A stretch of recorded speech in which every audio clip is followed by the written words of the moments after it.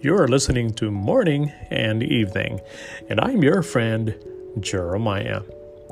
When the day of Pentecost arrived, they were all together in one place, and suddenly there came from heaven a sound like a mighty rushing wind, and it filled the entire house where they were sitting. And divided tongues as of fire appeared to them and rested on each of them.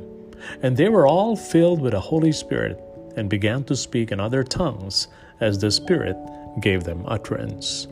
Acts chapter 2, verses 1 to 4. The story of the church is astonishing and intense.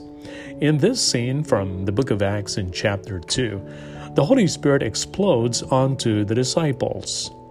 The effect is so electric that observers thought the disciples were drunk. But no, they were drunk on God, not wine. God is also at work here and now. By studying His Word, we can see what He has done and what He will do. Pray that you will be given the eyes to see and the ears to hear how God is changing the human condition. And there you have it, friend.